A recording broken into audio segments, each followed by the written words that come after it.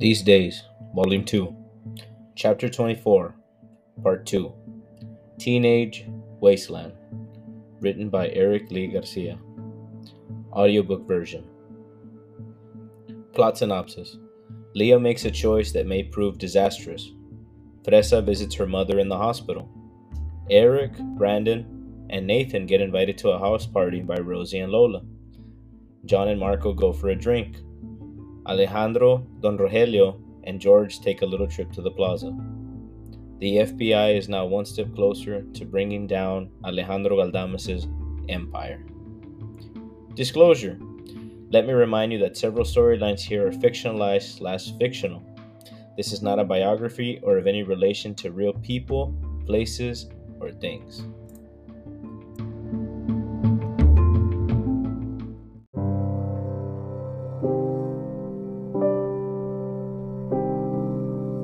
Scene 1. Recovery continued. 2:27 p.m. The 7th of September 2014. We open up to show Eric approaching a similar looking hallway. He continues walking as he opens the door. Eric enters the room as he sees Dr. Pina typing away on the computer. Dr. Pina, I'll be right with you. I just have a deadline for something. It shouldn't take me longer than a minute to email this. Eric. Okay. Sure. No worries. Dr. Pina continues clicking and clacking on his keyboard as Eric sits on the one-seater. He takes a deep breath as he looks all around the room. He almost smiles in place as Dr. Pina stands up and grabs his hands together. Dr. Pina. Done. How are you, Eric? Dr. Pina walks over and extends a hand. Eric reaches and welcomes the handshake. Eric. I'm doing good. It's been great these past few days. We're already in July. I can't even believe how fast the months have gone. Real quick. Dr. Pina. That's great to hear. Awesome even.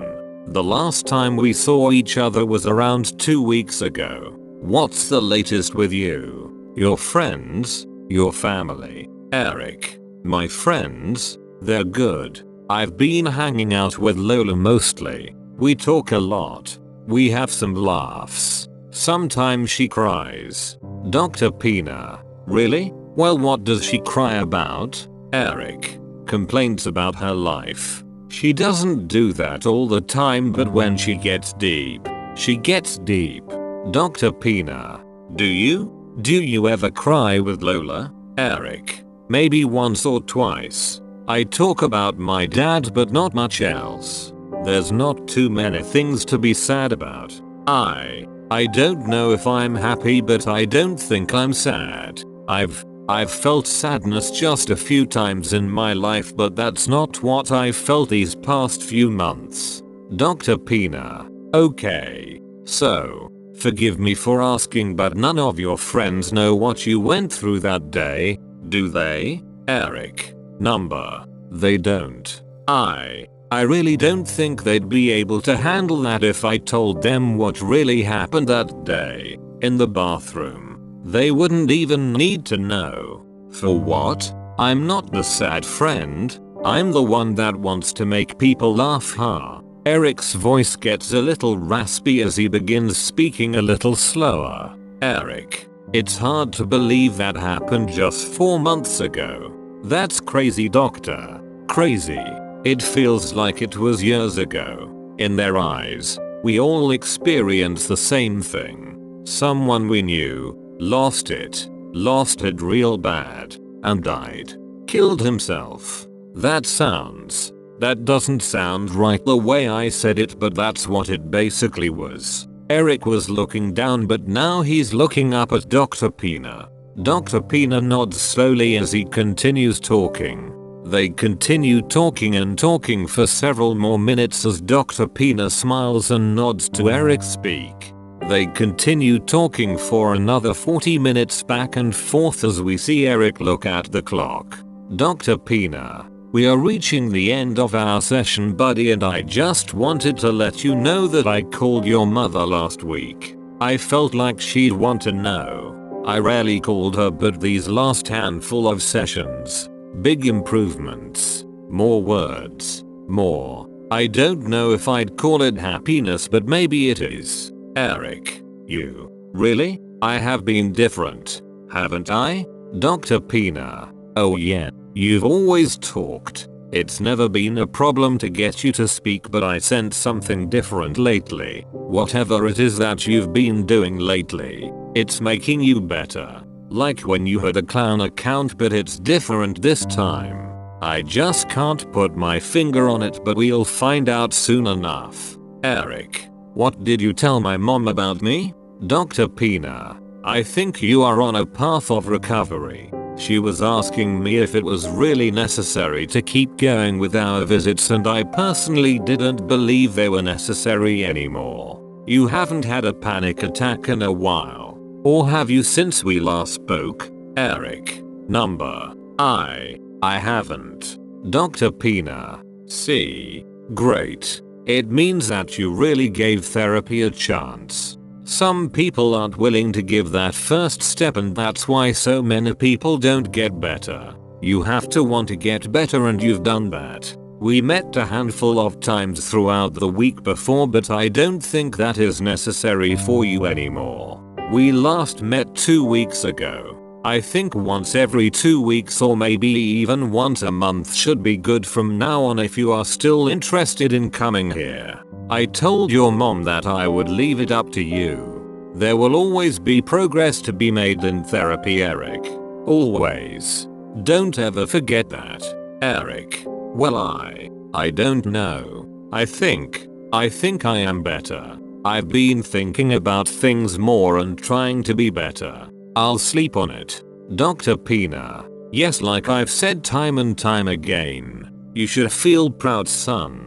Your parents brought you here because what you experienced is something no one should ever experience. Eric. I think we have made good progress, but we are not at the end, Dr. Pina. I can't thank you enough for helping me. You have shown me that sadness and grief is not the way. We must learn to be satisfied with life. Learn to live with things not as we wish they were, but as they are.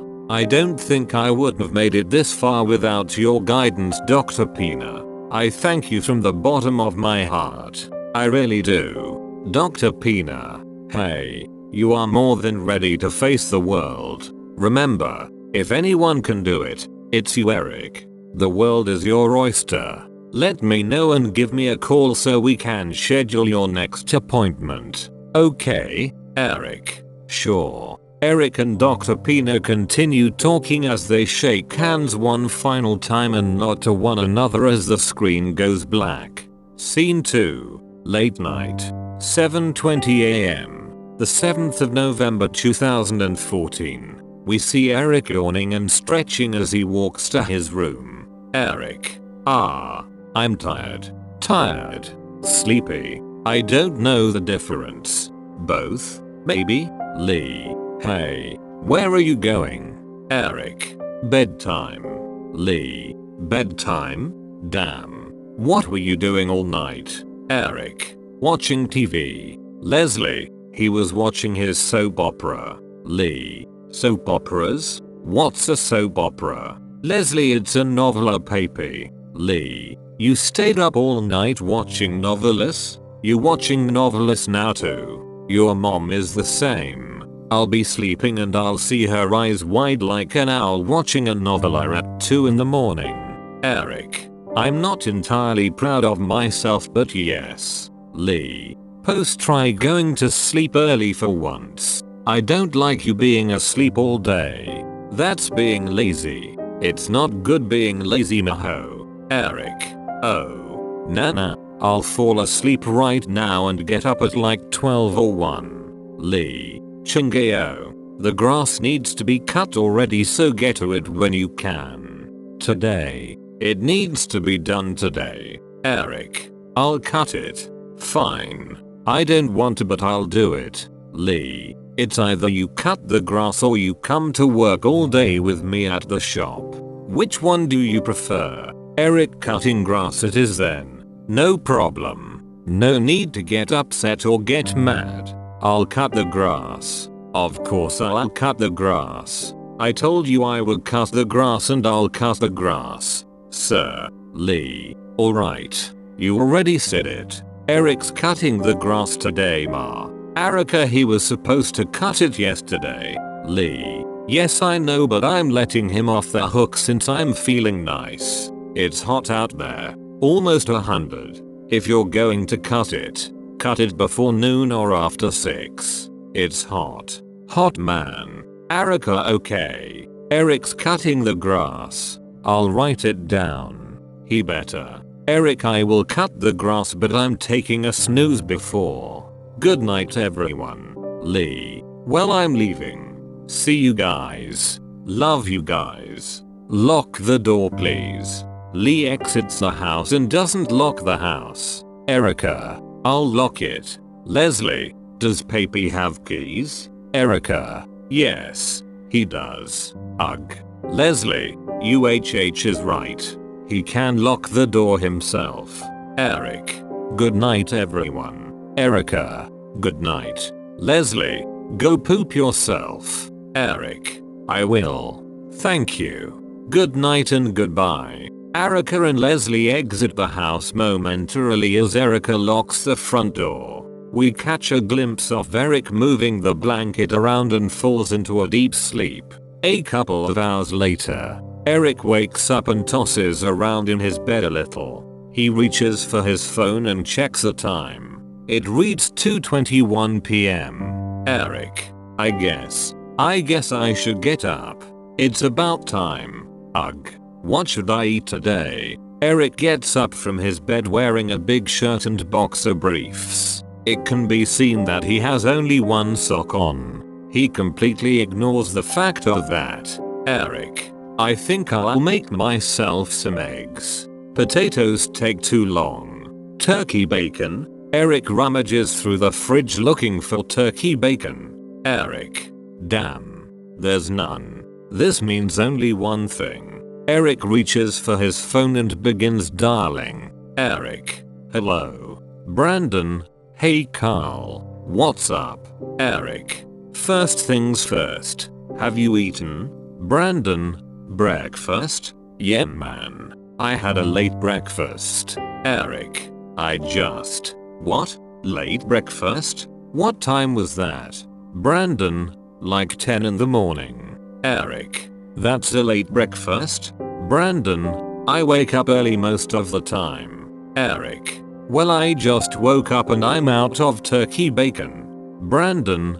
Bummer. Do you have regular bacon? Eric. We don't buy regular bacon in my house. Brandon. That sucks, man. Eric. Do you have bacon at your house that you can lend to a fellow brother? Brandon. Damn it, Carl. Let me see what I can do. How many strips do you need? Eric. How many strips do you got? Brandon. Fucking Carl. Ha ha ha. Let me see what we got. I'll call you back. The phone call ends as the screen goes black. Scene 3. My love. 10 p.m. The 14th of March 2049. We see Ophelia pulling up a driveway as she sets the car in park and stays seated in her car for a moment. She smiles a bit and then looks at herself in the mirror, checking that her hair isn't too messy. She adjusts it as best as she can. She closes the mirror and takes a deep breath. She then exits the vehicle, approaching Adam's house as she gets closer and closer. She knocks on the door lightly. She tries looking inside the house and that's when the door is swung open by Adam. Adam. Leah? What are you doing here? Leah. Ray had to work and I thought I'd take Brian home with me. You know I always feel safer knowing there's a man in the house. Adam. Is that right? Leah. Sometimes. Not all the time, just sometimes. Adam. It's okay if you just wanted to come visit me, Leah. You know me and well, you know you'll always be special to me. Leah. Wow. Whoa. Adam. Come in. Leah. Where's Brian? Leah enters the house as Adam closes the door. Adam. He fell asleep. We started watching some movie and he knocked out like a baby. He's some kid, our kid. Leah. He sure is. Adam. He reminds me of you. Leah. Haha. He reminds me of you. People seem to forget your rise to success. You were nothing and no one. It eventually went to your head, but for a while, you were the perfect husband and father anyone could ever ask for. Adam. I was? Leah. You were. You've made mistakes even, but you were great. Always were. Always will be. No matter what. Adam. That's nice to know I got supporters. I'm sorry about your dad. I'm sure he'll be okay. Leah. We've got less than a year of knowing the man, and the thought of losing him, I couldn't bring myself to not feel sad by it. Adam. Who wouldn't? He's your father. Lucky you that you had a father at all. I didn't. He was out there in the world somewhere, but I never got to meet him or know who he even was. The closest thing I got to a father is Mickey. Leah. Haha. Can you believe that I didn't even want to go to that dinner when he first invited me and Andrew? That's almost 8 months ago. Whoa. Adam. Is that how it all started? Leah. Well, yeah. He lied to us to get us to go to his home. He actually came into our life. Adam. When I got arrested? Leah. Yeah. Adam. I knew he looked familiar. I saw him that day. Leah. At the courthouse. Adam. Yeah. At the courthouse. He was rocking a suit. Leah. Remind you of anyone? Adam. Suits are what define a man. I've been telling you this for years. Haha. Leah. The thought of losing him made me realize that so many things are temporary in this world. Adam. I get you. Leah. I always believed that one day you would get better. Adam. You always believed in me. I don't think I've ever thanked you for that. Thank you for always believing in me. You and Brian were the only reasons I didn't go insane in there. You all were what kept me pushing day after day in there. Leah. I prayed for you a lot. You know? Adam. Haha. Well, I'm not that same piece of shit anymore, so it must have worked. I was lost for a long time, but I'm not lost anymore. Mickey has been real good to me. This is his rental property. He let me live here. Leah. Mickey always loved you, didn't he? Adam. Yeah he did. I loved him too. Huh. I was warming some glasses of milk. Do you want one? Leah. I should probably head out with Brian. It's getting late. Adam.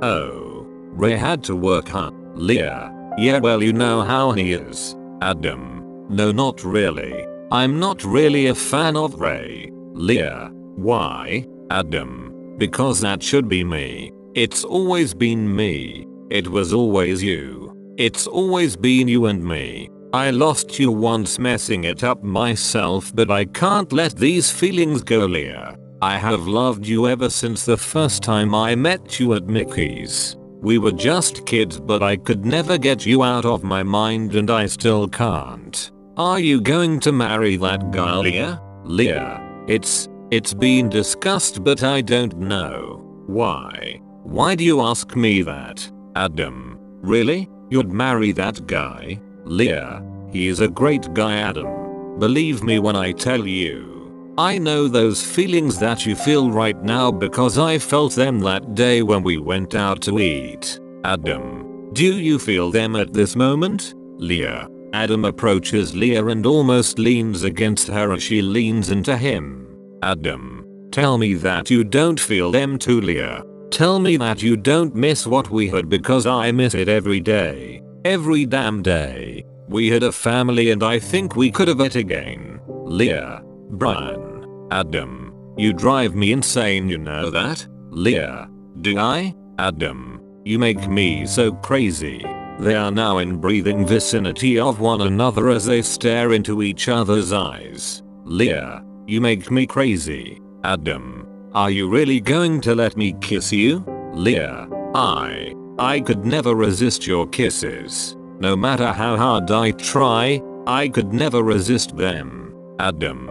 Tell me to stop. Just tell me and I'll stop. Leah. I'm not going to tell you anything. Adam.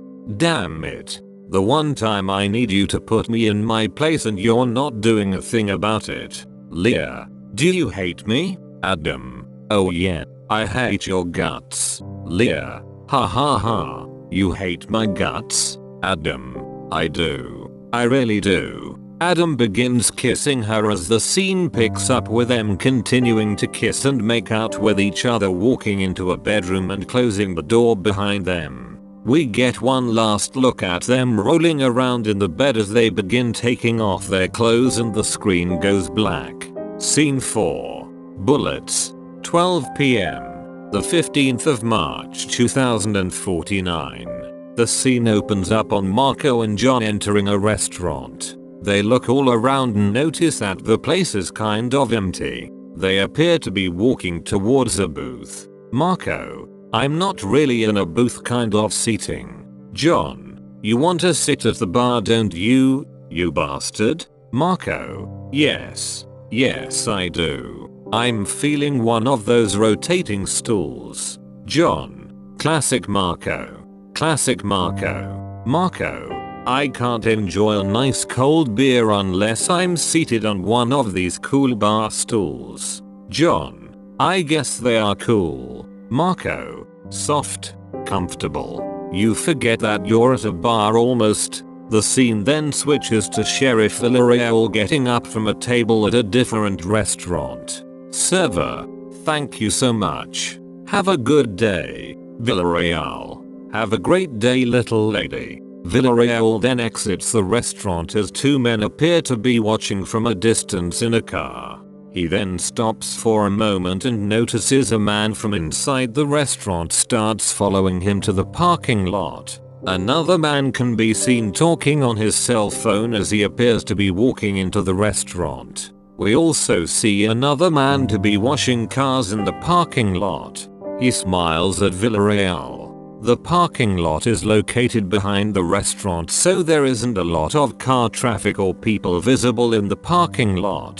Villarreal. What's this guy's problem? Villarreal continues walking as he speaks into the earpiece. Villarreal. These guys look a bit suspicious. Man 1. We got our eyes right on them. Man 2. The guy with the cell phone just got into his car. Man 1.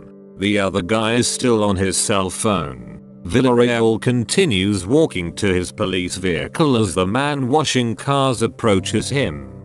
Car washer, your police vehicle could use a good little scrub. Villarreal. Thank you, but I'm good. Car washer, are you sure? Your car would look a lot better if I gave it a little wash. Villarreal. Thanks, but no thanks. Car washer, I had to try, haha. Have a good day. God bless you, sir. Villarreal. You too.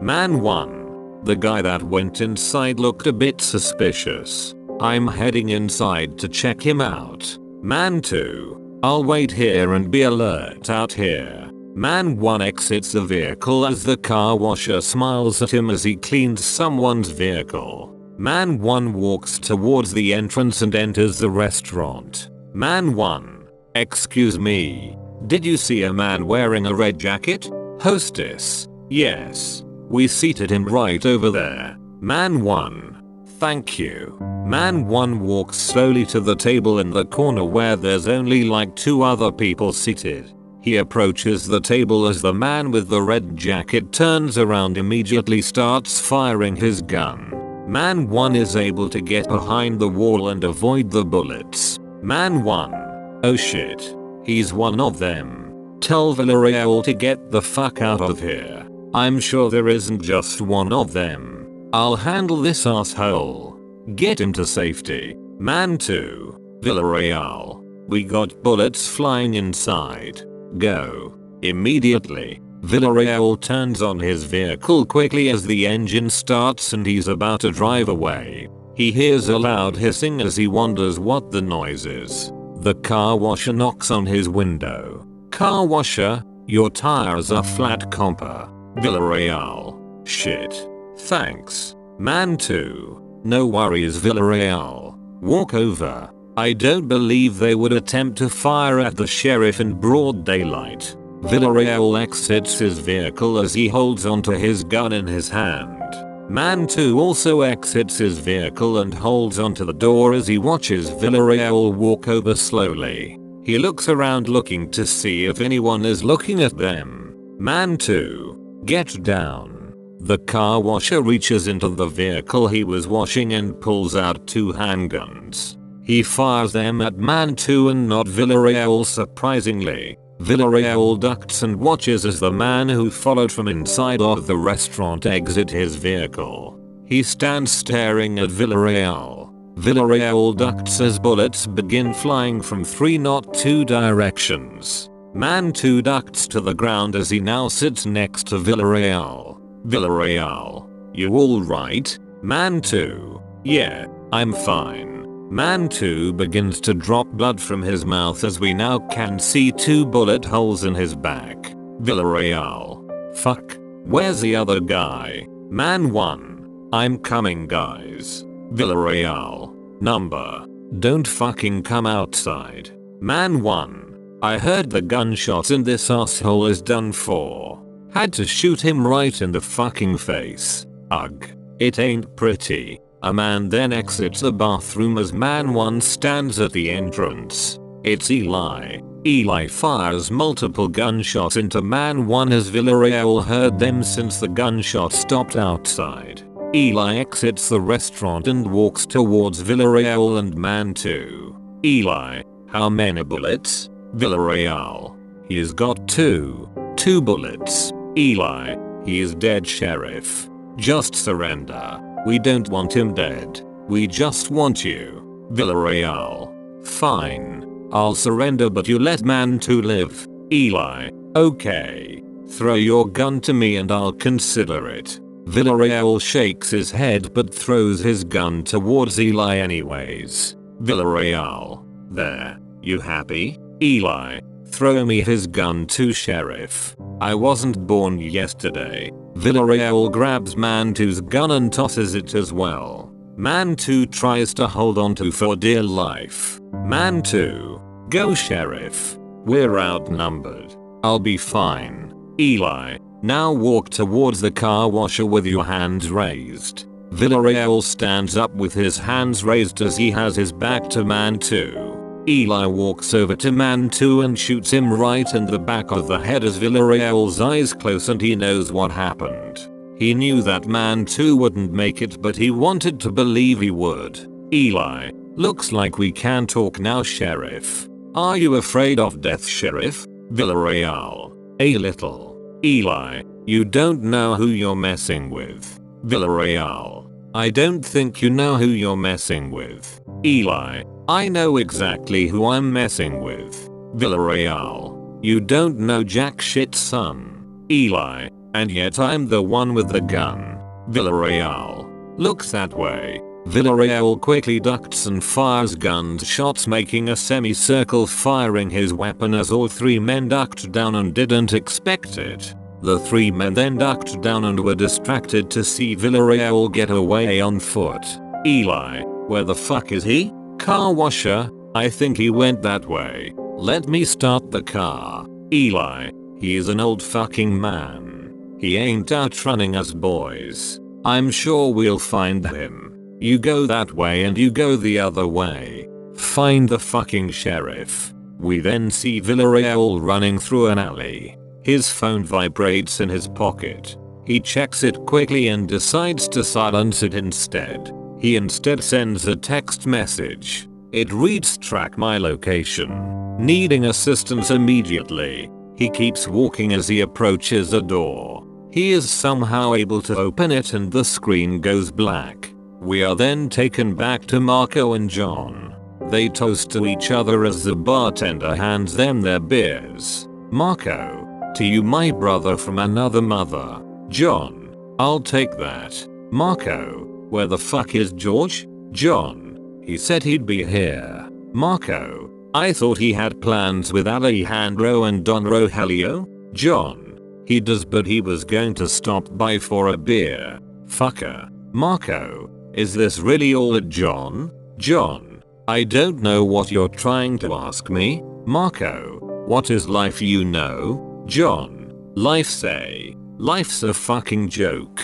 Marko. The way it's gone so far seems like it might just be. John. My grandma used to always say live life respectfully and upright, and my grandpa used to say do whatever the fuck you want because you don't know when it could all end. Marko. They were clearly very different people, haha. John. Yeah, they passed a couple years now. I used to believe my grandma had a point when I was younger, but as I got older I realized maybe my grandpa had a bigger point. When I was a kid I used to think, what the fuck is wrong with my grandpa saying shit like that to me, haha. But he was right. I don't live my life respectfully and upright. I live it the way I want, and that's how I have a good car and a good house because of the choices I made in life. Marko. We've only had one beer, right? John. Haha, yeah, I think so.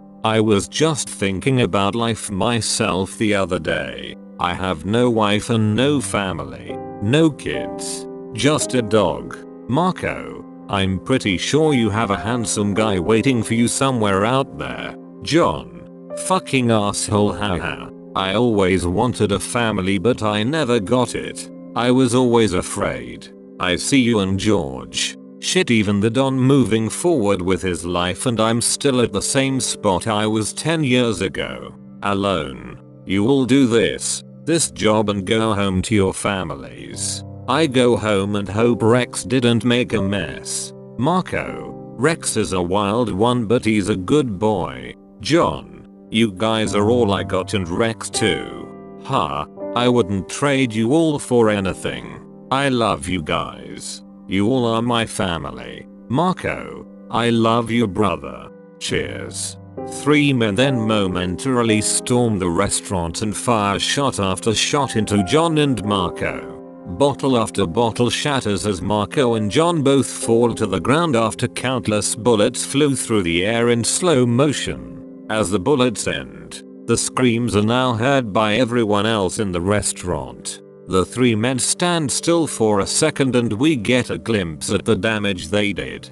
The bartender got shot and is face up behind the counter of the bar with tons of bottles cracked and liquor running down the shelves. Then we see John and Marko almost lifeless. Marko is face down and appears to be dead, with John landing face up right up against the bar on the floor. His eyes open slightly. The three men talk amongst themselves as they don't notice John is not out for the count. John reaches for his gun and is able to fire all 7 bullets, with 2 bullets hitting the man at the left and the middle one in the head. The man on the right ducked down in time but still got a bullet in his shoulder. We get a glimpse of the damage done and we can see the pile of brain meat on the floor. The man who only got shot in the shoulder gets up slowly. Man 1. You got spirit but it's all for nothing. John. Fuck you. Man 1. The Ides of March but with a twist.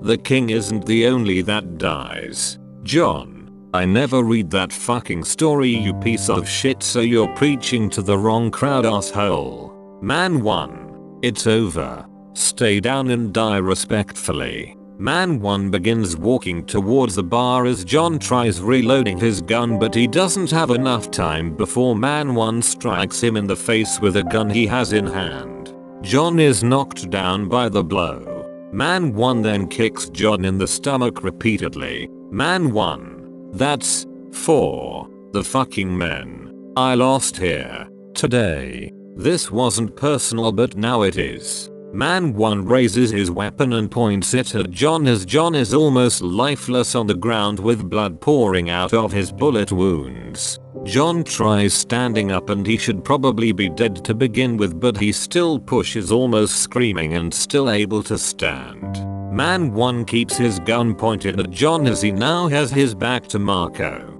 Man 1. Respect. Marko then immediately reaches for his gun and fires multiple gunshots into man one's back as man one's gun goes off and fires gunshots in the air and falls to the ground. John lays motionless on the ground as he begins coughing up blood. Marko lays face down on the ground as the police show up and have their guns pointed at everyone. As they enter, we get one last look at the damage done inside the restaurant. Both men down and even possibly dead. Scene 5. The 11th of July Part 2. We go right back to where we had started. They all sit around the table as it begins with Rosie smoking the joint. She smiles as she takes one inhale and then takes another one.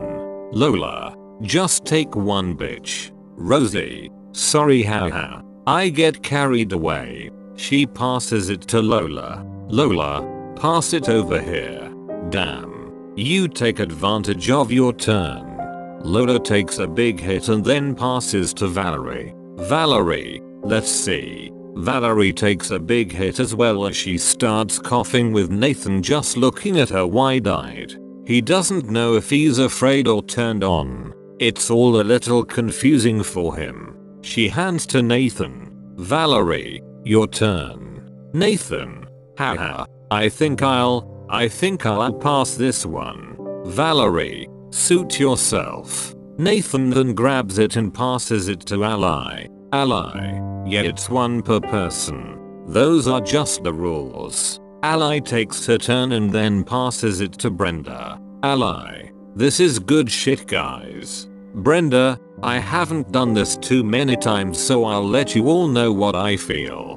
Brenda takes her hit and then passes it to Melanie. Melanie takes a very quick hit and starts coughing. This tells us she doesn't do this at all. Melanie then hands it to Jenna. Jenna passes as well and hands it to Courtney. Courtney, you sure Jenna? Jenna, I'm not really into that kind of stuff. Drinking is more than enough for me. Courtney takes herself a big hit like she knew what she was doing and then coughs aggressively still holding it in her hand. Courtney, whoa.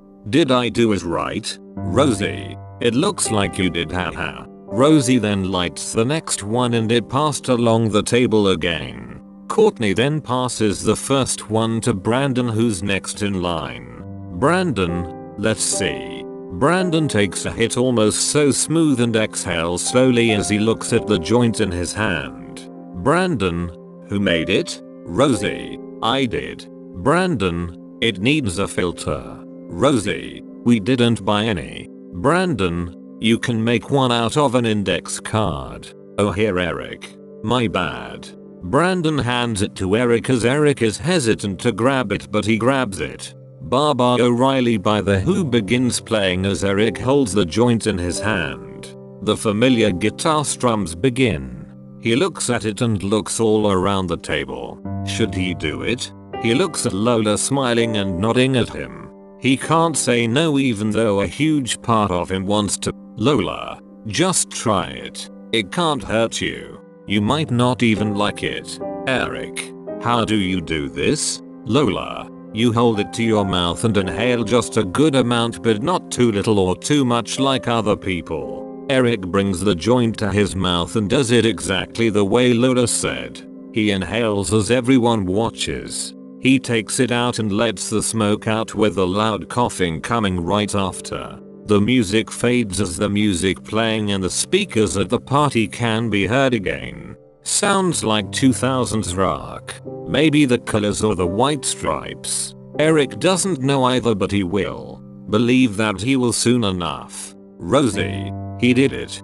Brandon, woo. I can't believe he did it haha. Eric hands the joint to Rosie as Rosie grabs it. Rosie, on second thought, take another one. You might not feel anything with just one. Do you feel anything?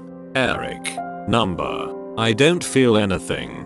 Rosie, here. Eric grabs the joint again and takes another hit as this time he actually feels a tingly like feeling. He looks around the room as everyone smiles or is laughing. Everyone in the room appears to have their skin stretch slightly on their face. Rosie, You feel it now, Eric? I feel something.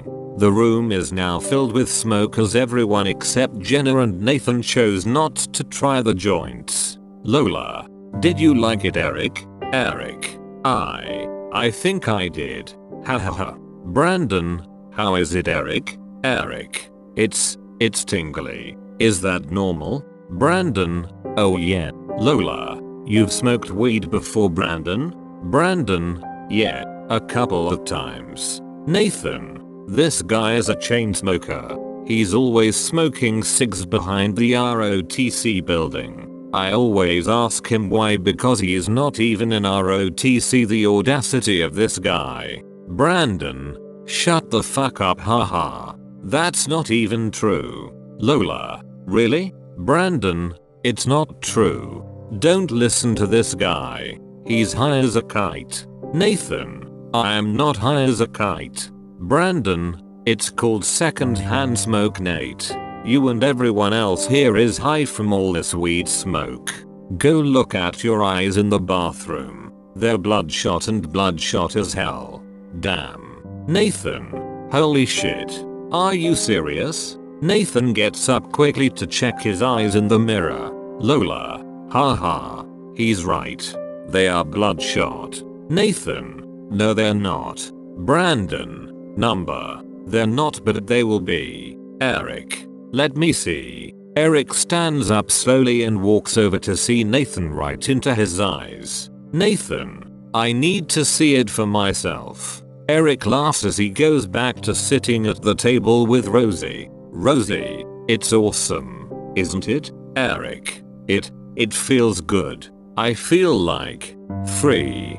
Brandon comes to sit down next to Eric. Lola comes to sit between both of them as the music continues playing in the background. Lola, are you really a chain smoker, Brandon?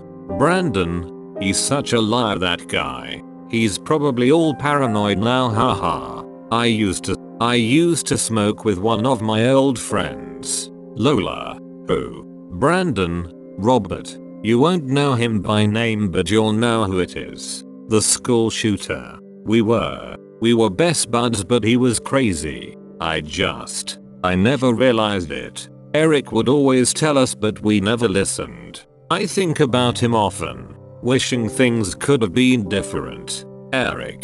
Voiceover. I was floating in the clouds and hearing Brandon mention Robert's name brought a cold chill down my spine. Eric. Let's not mention Robert. Brandon. Eric hated him with a passion. I don't blame him. Eric. I never hated him. Brandon. Really? Eric. Yeah, I never hated him. I wish I could have saved him. He hurt a lot of people. Lola. I was there in the cafeteria. Brandon. I was too. He had the gun pointed at us. He made us insult Eric. I don't know where Eric was, but he wanted to hurt us. His own fucking friends, man. Who does that? Eric. He needed help. Lola. I think he was mental, right? Brandon. I never saw that side. Maybe I was blind or I ignored it. I had known him since 2nd grade. Eric too. We had known him for so long. We hung out, ate food together. Breaks my heart to think about him. EHH. Who's got another joint? Rosie pulls out another one. Rosie, I got one. Everyone's in the living room. Lola, where's Valerie? Val. The camera shows everyone in the living room talking and not paying attention to all 4 of them around the table. There's also no sign of Valerie. Brandon, I think she was eyeing Nathan, haha. Eric, she was. Brandon, I think so. Lola, are you going to light it, bitch? Rosie, I'm going. I'm cutting out a piece of the index card for the filter. Wait, don't rush me. Rosie eventually inserts the filter as she lights it. The passing circle of the marijuana cigarette begins again. It starts with Rosie. Brandon goes next. Then he passes it to Lola. Lola takes more than one hit. Rosie, just one hit. Damn. Lola, whose place is this? Rosie, ugh. Fine. Just take 3. Lola then passes it to Eric as he takes a long hit and coughs aggressively as we get one last look at everyone around the table. The joint continues being passed around as the camera begins panning back, showing several angles of the little party. The camera changes, almost acting as a centerpiece for the table, going 360 degrees. We see each one of them smile as the smoke and the fun continues. The screen goes black. Scene 6. The Plaza Part 1. 10:29 AM. The 15th of March 2049. We see George arriving at Alejandro's home. He exits his vehicle and enters. Sir Smith welcomes him inside. George, how are you, Smith? Sir Smith, I'm quite well, sir. Thank you. How are you? I heard what happened to you. You are a strong one, George. George, I got lucky. Sir Smith, why not at all, sir? I don't believe it was merely luck. You were able to handle all you handled, haha. You're a good one. I see now what the good sir sees in you. George, well, thank you. I feel well. I just some bad cuts and bruises. Nothing too serious happened to me. Sir Smith, well, that's very good to hear, sir. I'm glad. Alejandro should be right out. Excuse me. George, yeah, sure. No worries. Alejandro walks down the hallway towards George. George is just wearing a nice long sleeve with slacks, but Alejandro is wearing the whole damn suit. He would have made a good lawyer with the clothes he wears. Alejandra, sorry about the way, George. Let's head out. George, you look good, Don. Alejandra, thank you. I'm having a late lunch with Fresa later today and I wanted to be ready. You don't look too bad yourself. George, I figured you and Don Rogelio were going to get dressed up, so I decided to as well. Alejandra, I got my watch, my gun, my cash. Yes, I got everything. Let's go pick up Don Rogelio. They exit Alejandro's home with 2 cars following slowly behind them as George adjusts the mirror on Alejandro's black Suburban. They arrive outside of Don Rogelio's home, who is also dressed up wearing a suit. He wears a black suit with an orange long sleeve underneath. George, orange? Alejandra, he likes the color orange. Don Rogelio enters the vehicle as they begin driving away with 3 cars now following them. They arrive at the mall and exit the vehicle. Alejandro has his earpiece and tells them to get off first and enter the mall as regular bystanders.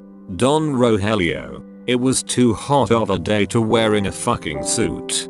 George, at least you look fly, Don Rogelio. Don Rogelio, well, that's a plus then, haha. They enter the mall walking all next to each other. Don Rogelio brings along a cane with him as he the one who takes the smallest steps. Alejandra, why the cane, Don Rogelio? Don Rogelio, my hip's been acting up. It's bad. I might need a replacement soon. I got a guy in Mexico that I've heard does some good stuff. Alejandra, well, that's good. I'm glad you're taking care of yourself. Don Rogelio, yeah, I haven't doing enough for myself. I thought it was time for a change, haha. George, should we get a pretzel? Alejandra, at the end. I'm sure Don Rogelio wouldn't mind one. Don Rogelio, those pretzels will be the death of me. Alejandra, what store should we go into? Don Rogelio, that one. All the way over there. George, you sure? There's a cologne store right here. Don Rogelio, that one, George. Not this one. I've been going to that one for years. Alejandra, the last time we came was about a year ago. We came together, you and I. Don Rogelio. Don Rogelio, we did? Ha, this getting old, ain't it, son? They arrive and enter the store as several regular looking men are shown walking in close proximity speaking into an earpiece. Alejandro's man 1. Everything good? Alejandro's man 2. I'm getting word that one of the guys outside just saw a suspicious vehicle park outside on the far lane. Alejandro's man 1. One of you check it out. The rest of you stay vigilant. Alejandro's man 2 goes to walk towards on the entrances and goes to see the vehicle still parked there. He doesn't see anyone inside the vehicle. He speaks into the earpiece asking if anyone outside saw him. Alejandro's man 2. The guy's gone. Any of you guys out there in the parking lot see where he went? No response back. Alejandro's man 1. What the hell's going on out there? Alejandro's man 2. Nobody out there is replying. Alejandro's man 1. Stay very alert. We didn't know if they would strike, but now as good a time as ever. An open mall with multiple entrances. Stay cautious. We then see a glimpse of the men that were in the vehicle watching the place shot in the vehicle. A couple walks by and sees the 2 dead men and the security guard pulls up at the moment. She shrieks, scaring the guard. Security guard. What happened, ma'am? Woman. There's 2 dead guys. Security. Oh shit. Shit. Let me call it in. A gunshot is fired right in the chest of the security guard as he was about to dial 911. Jesse. Shut up. Give me your cell phones and get the fuck out here before I kill you too. The man and woman hand their cell phones to Jesse as Jesse speaks into an earpiece. Jesse. Waste the guards. The scene switches back to Alejandro, George, and Don Rogelio looking at shirts. Alejandro's man 1. Don? Alejandra. Yes. Alejandro's man 1. We may have a problem. Stay alert. A man walks quickly into the store as he opens the door with such force. He looks around the store as if looking for something or someone. He laughs. He then takes a gun out and fires up in the store to scare people. People in the store start screaming and start panicking as Alejandro and George hear the commotion just as Don Rogelio went into a fitting room and they were waiting for him outside. Alejandra. Wait inside Don Rogelio. Don Rogelio. What the hell is going on? Alejandra. I believe it's the Ides of March. Stay in there. We'll handle this. Scene 7. The birth of the Alejandro Galdamez Task Force. 9:04 AM. The 10th of January 2048. We open up to show the director shaking hands with both Kramer and Jared. The director. This agency is counting on you, gentlemen. Make us proud. Kramer. We will. The director. Agent Kramer. Sergeant Kramer. I am hoping we can finally bring that thug Alejandro Galdamez down and behind bars as soon as possible. Where are your agents? I would have liked to welcome them. Kramer. They should be here soon. We'll be having a meeting in about an hour or so. The director. I just wanted to stop by and congratulate you all in person. I'm sure you all saw my email yesterday and I barely got back into town today. I had to come see your smiles in person, haha. If you excuse me, I have another meeting in about 20 minutes.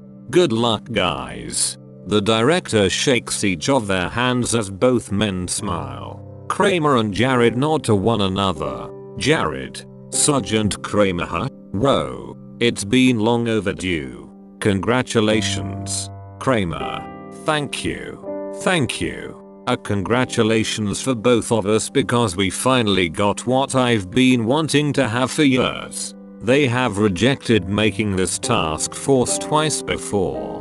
2 times before they finally approved it. Jared. It's sad how they've taken this long to make such a thing. The people in Washington had a change of heart this time around. Kramer. Maybe. Only God knows why really, but we're finally here. Holy shit. I'm still shocked to be here. I never thought I would see this day. Jared. Honestly, me neither. Now that it's here. Kramer. You heard the director. Let's bring this thug down into the ground. Several minutes pass as both Kramer and Jared are reviewing files and going through several open folders on the table. The camera shows several agents enter and shake hands with both Kramer and Jared, but we don't see their face. We see Kramer take off his reading glasses as he now acknowledges the handful of agents already present. Kramer. Ladies and gentlemen, please take your seats. We'll begin when all 7 of you have arrived. We have 5 agents present so far. I'll wait another minute. Another 2 agents pull into the meeting room as they also shake Kramer and Jared's hand. They take their seats as Kramer and Jared look to one another before addressing the agents. Jared. Good morning everyone. My name is Detective Timothy Jared. Kramer. Good morning everyone. I hope you all are as excited and as ready as we are. My name is Sergeant Gregory Kramer. Jared. It's our pleasure to welcome you all to the Alejandro Galdamez Task Force. We are here but we aren't here. We will be relocated to a pending place and will continue to only meet up there. Only certain higher ups will know about our task force and everything discussed here is confidential and only known to us. You all will momentarily sign waivers. Nothing here can be discussed with outside parties or it may result in possible termination or even jail time. We have one mission and one mission only. Kramer. Bringing down Alejandro Galdamez's empire. We chose you all because you all have tackled cases or even tried to bring down Alejandro Galdamez at one point or another. We all share the same goal here.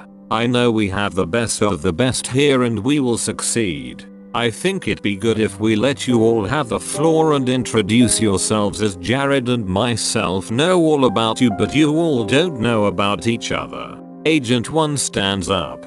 Agent 1. Hello everyone. My name is Charlie. I was in the military for 8 years. I've been working for ATF for the last 10 years. Sergeant Kramer couldn't have said it any better. I have full intentions on bringing that bastard's empire down. Good to meet you all. Charlie sits down. The camera moves slowly to show Agent 2. Agent 2 stands up and places her hands on the table. Agent 2. My name is Paola Reyes. I went to college in Florida. I've been working for the United States Border Patrol for the last 13 years of my life. Nice to meet you all. The next agent seated next to him, known to us as Agent 4, stands up and begins speaking. Agent 4. Hello everyone. My name is Leonardo. I graduated with a major in political science from the Rice University. I then attended law school in North Texas. I have been working as a prosecutor in West Texas for 10 years. I then moved to Nevada and practiced law for another 7 years. Now I'm invited back here, I can only assume because I was a lawyer's assistant during Rogelio Sharp's trial back almost 10 years ago. The lawyer who represented Sharp died, I believe, 2 years ago. He was a good man that I learned a lot from and it broke me dearly. I want nothing more than to see all of Alejandro Galdamez's thugs pay for their crimes. They believe they are above the law and they are not. No one is. Thank you and nice to meet you all. The man sits down as the camera shows all the faces around the table. We then see Ray smile as the next agent sits up to speak. Agent 5 begins speaking as he adjusts his suit. Agent 5. Hello everyone. My name is Jacob. I graduated college from Sam Houston University. I have been working with the CIA overseas for the last 15 years. I've helped capture some of the world's biggest criminals and Alejandro Galdamez will be just the same. Pleasure to meet you all. Jacob sits down as Agent 6 on the other side of the table stands up. Agent 6. I wanted to be a firefighter when I grew up. I grew up and worked as the head firefighter in my hometown in Oklahoma. I then decided to enroll in the military for 8 years. I have spent the last 5 years of my life working as a fire marshal for United States of America in both New Jersey and Washington DC. I travel a lot. Oh, and my name is Angel, by the way, haha. I got a little carried away. I have a lot of passion. I've worked multiple times with agencies such as the FBI, CIA, and the DHS. I believe that Alejandro Galdamez, or the Don as his followers call him, will one day pay for everything he's done. All the crimes, all the murders. It's time to pay the piper. Kramer claps as Angel sits down and nods yes to him. Agent 7 begins standing up slowly. Agent 7. Good morning everyone. My name is Richard, but everyone calls me Ricky. You are more than welcome to call me Ricky. I've been around the block. Kramer and myself trained around the same time in the academy. We had some good times. I worked as an active agent but in California. For almost 15 years as an active agent, and the last few years, I'm more of a paper pusher. I've heard of Rogelio Sharp. Kramer and myself always wanted to be the agents to bring him down, but neither of us succeeded, haha. Something tells me Alejandro Galdamez will be different. Agent 7 sits down as the camera goes to the final agent, who is known to us as Agent 3. The camera shows Agent 3 stand up, but we don't see his face. He stands up straight as he taps his hands on the side of his body. Agent 3. Hello everyone. My name is Ray. I graduated from NYU. I even lived there for a year after. My dream job was to one day work in the FBI.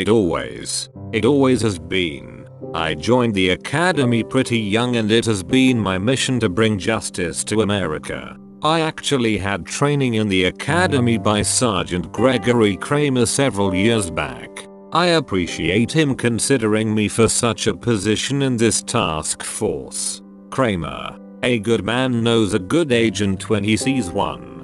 Ray, I'd like to point out to everyone that crime makes me sick. I cannot and will not stand for it. Alejandro Galdamez has brought pain and suffering to so many people, and it must be stopped. My hope is for us to bring him in handcuffs one day. Thank you for letting me speak, and nice to meet everyone. Something tells me we'll get along just fine. The camera then shows the man's face. It's Ray Salinas. The man who's dating Ophelia Hernandez, Alejandro's daughter. The camera then stays focused on Ray as it slowly drifts to Kramer and Jared at the front of the table. Kramer, Ricky and myself were agents that wanted to make the difference in the world out there. He was actually at the scene of the wedding massacre in Mexico. I wasn't lucky enough to be invited myself. When was that? It was a while back. Ricky, I still remember all the dead bodies. The big boss man Don Hugo at the time was brutally murdered along with all his guests. Some of the agents even vomited at such a sight. There was a lot of blood.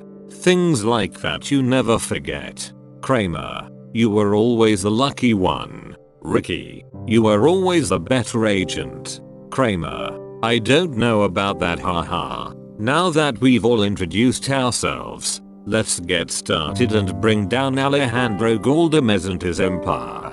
The camera shows Kramer smile as the screen goes black. Scene 8, the Plaza Part 2. Bad Guy 1. I'm here for one man. If I get the rest of them, I'm a lucky man. Alejandro Galdamez. Step forward and maybe we'll let everyone else live. Maybe. Alejandro walks over with his hands up. Alejandra, are you a man of your word? Bad Guy 1. Yes. Alejandra, if I step forward, do I have your word that none of my people will be hurt? Bad Guy 1. Haha. I can't guarantee that. I said maybe. Alejandra, we're fighting until the end then, aren't we? Bad guy 1. Look that way, cowboy. 2 men who appeared to be regular people pull out guns and point them at bad guy 1. Bad guy 1. No matter. It's all good. Alejandro's men fire gunshots into the man as people scream even more. Alejandro's men led the way for Alejandro and George to exit the store. They then see 3 men from one side, and then 3 men from another side, and 3 men from the other side walk slowly towards them. Alejandro's men are counted. We got 1, 2, 3, 4. Alejandro has 4 men left, not including George, Don Rogelio and himself. Jesse, it appears that you are the one that is outmanned and outgunned Don Alejandro. Alejandra, who are you? Jesse, my name is Jesse. I don't believe we've had the pleasure of meeting before. Nice to meet you. Alejandro's men keep their guns pointed at all angles as they don't know who to shoot or where to aim. Alejandra, what do you want? Jesse, it doesn't matter what I want. What matters is that we have surrounded you, and believe me when I tell you that my men and myself have been instructed to kill you all. Alejandra, Mike hired you. Jesse, Mike was there. He didn't hire us, but he was there. We spoke to him a couple of days before you killed him. Alejandra, how do you know that? Jesse, I know a great many things. For example, today, your family dies. And no, not the one with your precious children and their families. The other one. As we speak, Fresa, John, and Marko are gone. Dead like dogs. They're closing in on your precious sheriff at this very moment. They'll find him and finish him once and for all to welcome a new family. One better and stronger than the one you started. Alejandra, why don't you just kill me but you let George and Don Rogelio go? Jesse, not interested. I'm much more interested in ending you all. The original plan was just to kill you, but you must have pissed someone off because after Mike was killed, they wanted the whole family killed. The original plan was you, Don, and only you. Just like Alejandra, Julius Caesar. Jesse, right. Jesse, first things first. All of your men put down their weapons and then we kill you all peacefully. How about it? Alejandro looks at his men as they still have their guns raised and ready to kill. Alejandra, alright everybody, you heard the man. They just want us. Stand down. Just open up and let us pass by. They just want us. They don't want you all. A voice is heard in Alejandro's ear. Alejandro's man 1. Just say the word, sir. I got 2 handguns. I can let them away. I suggest into the store. At least you'll have some kind of protection. Alejandra, now. Alejandro's man enters from another side and fires his weapon, running towards the crowd of the good guys and the bad guys. He fires his gun simultaneously as Alejandro and company fires guns too, and it gives the chance for George, Alejandra, and 2 of Alejandro's men to enter a store which is only covered by glass. They are surrounded.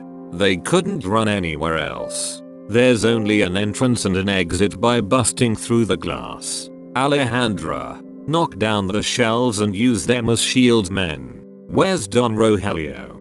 George, he's still in the fitting room. Alejandra, leave him in there for now. George, there's only 1 entrance and 1 exit. We see only 6 men with both of Alejandro's men down, or almost down. Jesse, it's over. You lost. Alejandro's man 1. Fuck.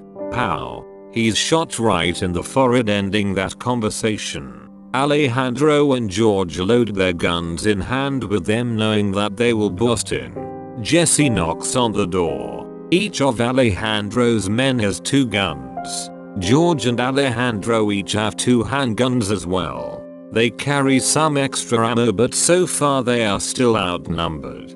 Jesse, hello, anybody home? Jesse shoots the glass with a loud shatter and instructs his men to enter the store. Alejandro and his men prepare their weapons as they are now hidden from view. We see Alejandro crouching behind the counter. We then see George inside a cabinet where he can see only a peek of them entering the store. Alejandro's two men stand guard behind clothes on the racks. Jesse looks around and only sees a handful of people looking at him, not knowing what to do. Jesse, get down. Now. Tell me where they are or you die. You. Where's Alejandro or George? I'm fine with eyes on either. Stranger. Who? Jesse hits him with a gun and points it at him. Each of Alejandro's men fires his weapon at each of Jesse's men. Jesse is now down to 4 men, with the remaining men not seeing both of Alejandro's men. One of the guys aims his weapon at Jesse and Jesse shoots him, barely looking right in the neck area. George readies his 2 weapons, busts out of the cabinet and fires both, killing one other man. The remaining man fires at George as Alejandro gets up and fires his weapon as well. Jesse ducks down to avoid any bullets. Everyone is seated at the floor in their own area. We see George holding his left arm. George, motherfucker. The remaining man can be seen getting a bullet as well. Jesse and Alejandro are the only ones who haven't gotten shot yet. Jesse, you alright, Georgie? George, fuck you. Alejandra, we're even now, Jesse. 2 and 2. Let's talk this out. How much are they paying you? Jesse, enough. We're at that store at the end, he whispers in his ear. Jesse, looks like my last 2 men are coming. They'll assist us in finishing you all off once and for all. Alejandra, George, I'm sorry. I failed you. I failed us. George, it's not over yet, Don. We can go down fighting. Just like you always said. I'll go down fighting for you. You gave me a new life. It's only fair I'll lose it fighting for you, sir. Alejandra, you're right. You're absolutely right. It's not over unless I say it's over. Jesse, find them. Both men enter, for one of them immediately to be shot down by George, quickly getting down on the ground as the other fires gunshots down below to see if George rolls around. Alejandro looks out and can see Jesse. Jesse is finished. Don Rogelio, what the fuck is happening out here? Don Rogelio walks out the dressing without his cane this time and sees one of the men holding a gun and points it at him. Don Rogelio, oh shit. Alejandro rushes almost on instinct to block Don Rogelio from getting shot and takes a bullet on his shoulder as George fires his weapon at him and gets shot down again. George now has 2 bullets. Alejandro has 1 as well. Alejandro and Don Rogelio head into the fitting room area. He tells Don Rogelio to stay behind. Don Rogelio throws a fit but does it anyway. Alejandro then walks back cautiously as he remembers something. Don Rogelio needed a cane to walk. He remembers him saying he had a bad hip. How was he able to walk out without it? Pause. Baba O'Reilly by The Who begins playing at 2:24 in the background as the setting is now set. Sally, take my hand. We'll travel south across land. Put out the fire and don't look past my shoulder. The exodus is here. The happy ones are near. Let's get together before we get much older. Alejandro gets a surprising gunshot through himself as George takes another gunshot from Jesse. George falls on his back to the ground and now has 3 gunshot wounds. The blood holes are now much more visible on George. George lays there almost lifeless. He loses grip of his gun as the gun now just rests on his zoomed and twitching hand. We see Alejandro doesn't fall to the ground as he notices the bullet didn't come from in front of him but behind him.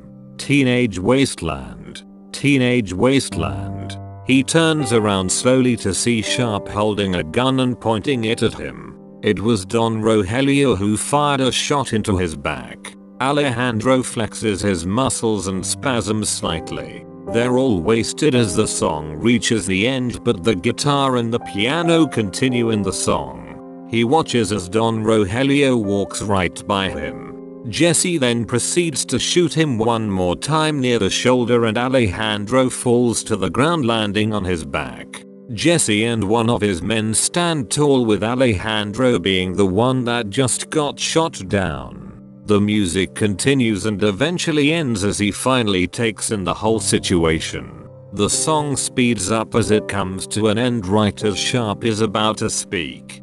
Don Rogelio: surprised? I am too. I wonder how a man such as yourself, having stage 3 cancer, feels about dying like this. Maybe better than you imagined? Alejandra: how could you? Don Rogelio: this is the single hardest thing I've ever had to do, son, and one day you will understand. Alejandra: you were never kidnapped. Don Rogelio: oh no, my dear boy, I was kidnapped. It was fucking awful. The torture wasn't the bad part. It was either do this or people would die. Very important people to me. My back was against the wall. One day, you'll understand, but that day isn't today, my boy, as he is barely able to cling to life itself. Jesse's team is now downed at himself, Don Rogelio and one other man. They all begin walking towards Alejandro and Don Rogelio. Don Rogelio: I'm sorry, son. I wish there could have been another way. Don Rogelio walks up to Jesse and the other man. Don Rogelio: the police should be arriving soon. We got to go. We've done enough. Jesse: finish them, he tells the final man. Don Rogelio: leave them. Jesse: you don't give orders. Jesse's final man proceeds to walk to George's lifeless body. He fires one gunshot into George as George's body jumps up with more blood pumping out of him. He now appears to be motionless. The man then walks over to Alejandro as Alejandro raises his arm trying to protect himself. The police sirens can be heard approaching in the distance. Don Rogelio and Jesse can be seen still standing and watching what may be Alejandro's last breath. Final man: goodbye, Don Alejandro. It's an honor to say that I killed. Pow. A gunshot goes through final man's neck with blood squirting out all around him. It was George who was barely able to raise his hand to shoot the man in the neck as his arm twitches with a gun in his hand. Don Rogelio then raises his gun one last time and shoots the man in the back of the head as the man almost flies, falling face down next to Alejandro. He falls to the ground, collapsing and obviously dying as he bleeds out on the ground. The blood puddle begins forming around the final man as Alejandro and George each try to cling on to life. George: be bitch. George's arm then drops slowly to the ground as he appears to breathe his last breath. His arm falls slowly to the ground as he is unable to keep crawling. His hand now the only thing that appears to be able to grip anything. His hand slowly drops down as the screen goes black, with the police arriving at the scene and entering the plaza as the screen goes black. Alejandra: George. The police vehicles pull in and we see that it is all of Villarreal's police department vehicles. They surround the place. Don Rogelio and Jesse both leave, going through a hallway as the screen goes black. Scene 8, the rise of a new empire. We then get taken to a scene of Don Rogelio, Jesse, Eli, and a couple of their men. They appear to stand in front of a man who has a hoodie over himself. One of them walks over to remove the hood off of the man. We see it's Villarreal, bruised and bleeding a little from his mouth. Villarreal doesn't look up but instead looks at the ground. Jesse: look up, motherfucker. Eli: you heard him, grandpa. Don Rogelio: how about a smile from an old friend? Villarreal: what did you do? Don Rogelio: I did what needed to be done, my old friend. Everyone's gone. Marko, John, George, Fresa, they're all gone. All that's left is you, Sheriff. Villarreal. We grew up together, Roy. How the fuck could you do this? Why would you do this? Don Rogelio, I didn't have a fucking choice. You wouldn't understand. Villarreal, why haven't they killed me yet? Don Rogelio, every single one of Alejandro's people were loyal to him. All of them his puppets, but not you. You're not a puppet, are you? Villarreal, is this supposed to make me want to join you in this war? You've started a war, Roy, that I don't believe you are ready for. Don Rogelio, I'm not going to kill you, but I'm not giving you the chance to kill any of us. Every single one of your guns were confiscated. Villarreal, I'll walk. Don Rogelio, suit yourself. Let him go. Eli, you sure about that, Sharp? Don Rogelio, believe in me, boy. Damn it. Just let the fucker go. Now. Sharp raises his gun and points at Jesse and Eli to do as he says. Villarreal is let out of his handcuffs and stands struggling to be able to stand up since he was down for a while. Villarreal, why not just kill me? I'm better off dead. Don Rogelio, Mike didn't kill you that day in the diner, and I won't here today either. He always thought of you as his uncle. He loved you very much. As did I, Villarreal. Don't pull that shit on me after you let your son die twice. You were never there for him. Don Rogelio, I wasn't. I would have put him out of his misery, but Alejandro wanted to kill him. I thought it'd be better if it wasn't me that killed him. That'd be just awful if I had to do it. I'm a criminal, not a sadist. Besides, he was my son, but he was fucking crazy. It's all my fault. I'll blame myself for the rest of my life. Villarreal, you watched him get beat and assaulted by all of us, and you did nothing to stop it. You let him get buried alive. You watched as they buried him alive.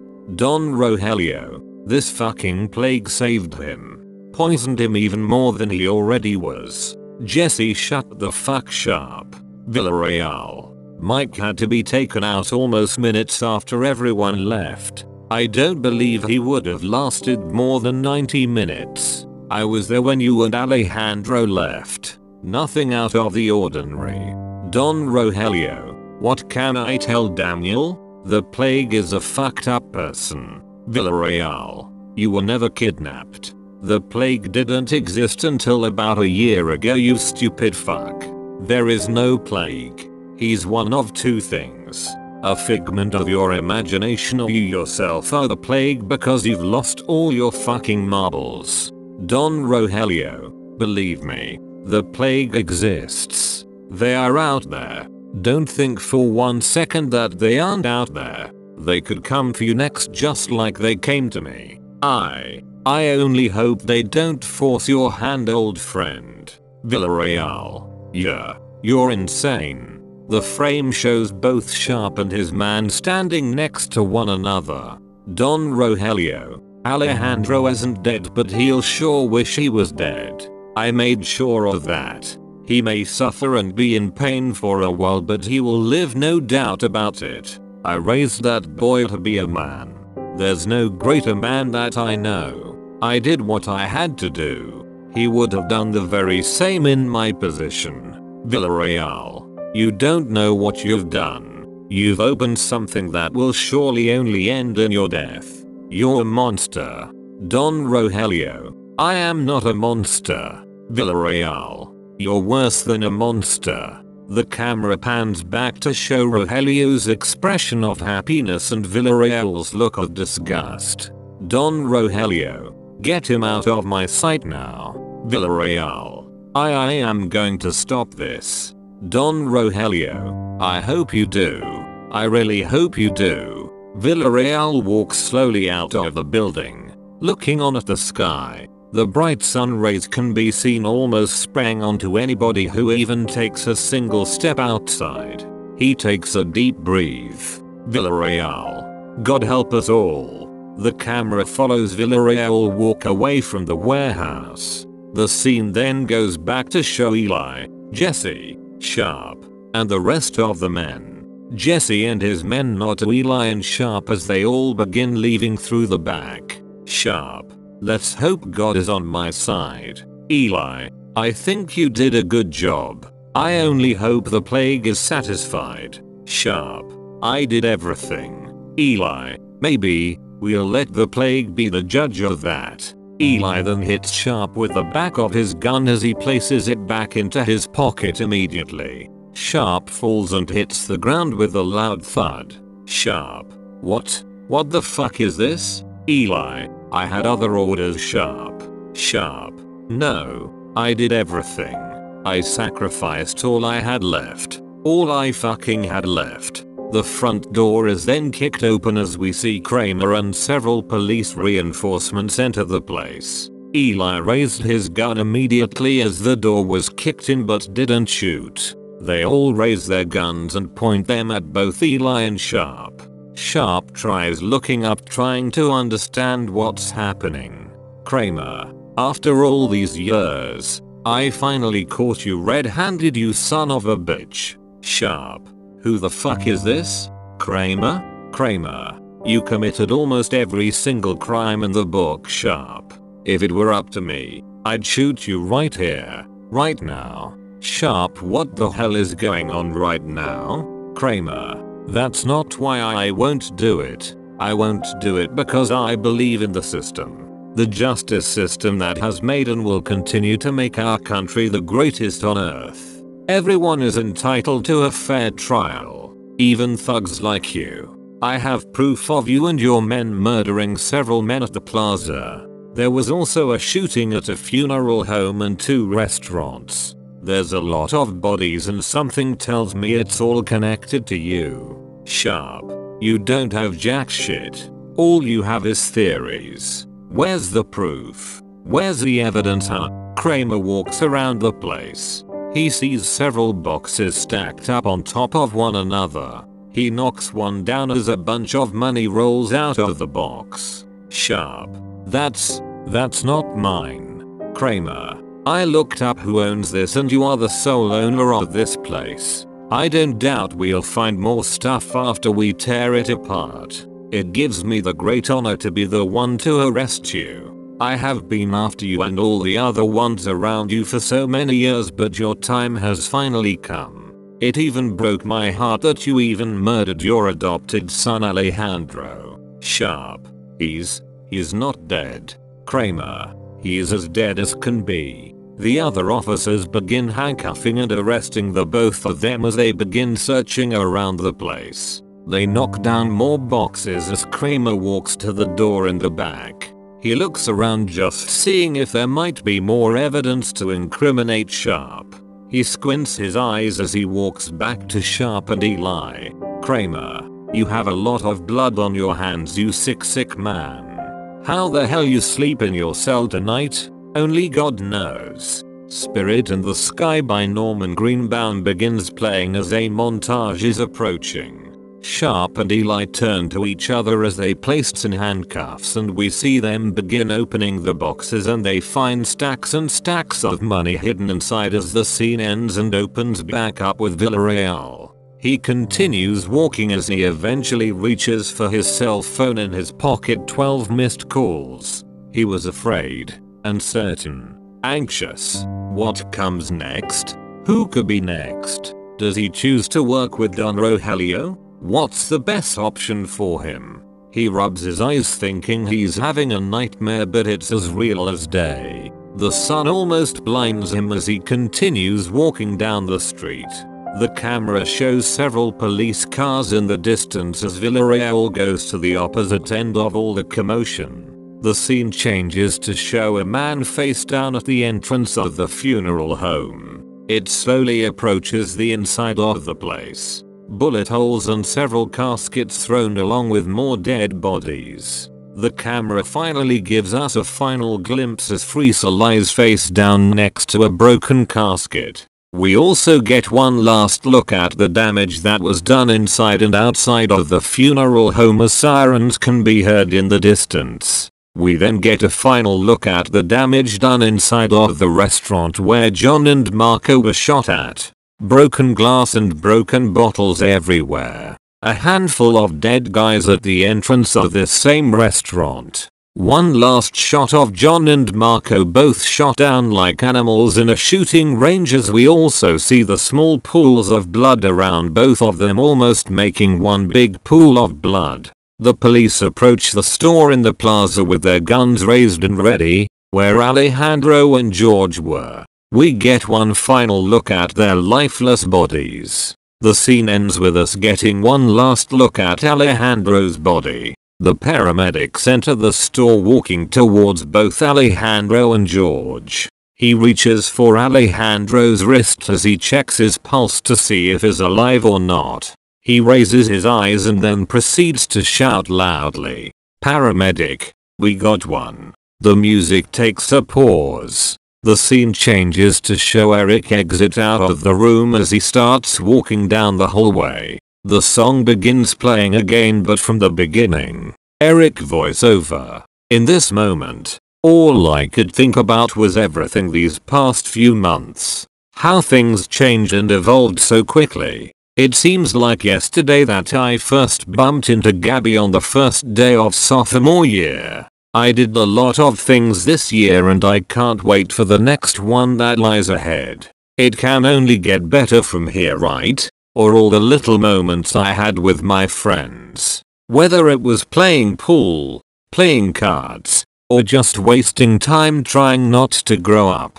I still shock myself that I was able to convince my friends to pull the fire alarm. That wasn't something I would have never done.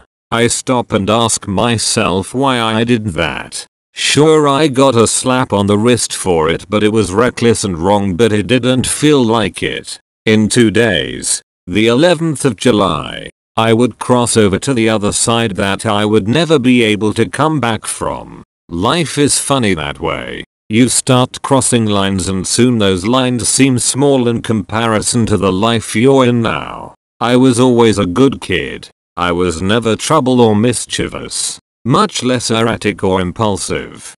Dr. Peanut tried to help me and he got me as far as he could.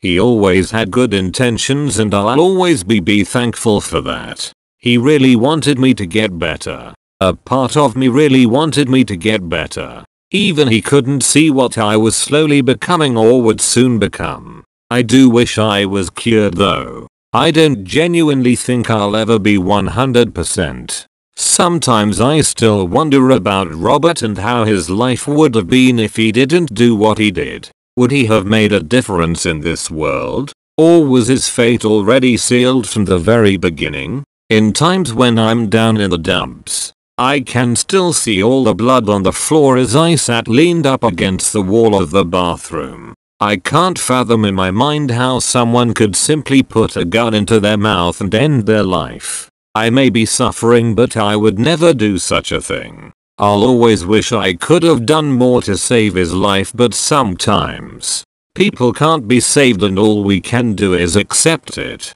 My world will forever be changed for that, but I think I'll survive. Maybe a panic attack in between, but nothing greater. This wasn't the last time I saw Dr. Pina. I continued coming once a month, but I eventually stopped altogether. Eric approaches the door to exit the hallway. Eric voiceover. Would I be able to handle the chaos that lied ahead? If only I knew what would come next. I would have stopped the path that I was already going down. A life of happiness and hope was in my rearview mirror, but I just didn't know it then. Eric opens the door and exits as the door slowly closes behind himself. The screen goes black. The end of These Days Volume 2 has been reached. Stay tuned for These Days Volume 3 coming soon. The first chapter of Volume 3 is being aimed for a New Year's Eve release, but we'll see.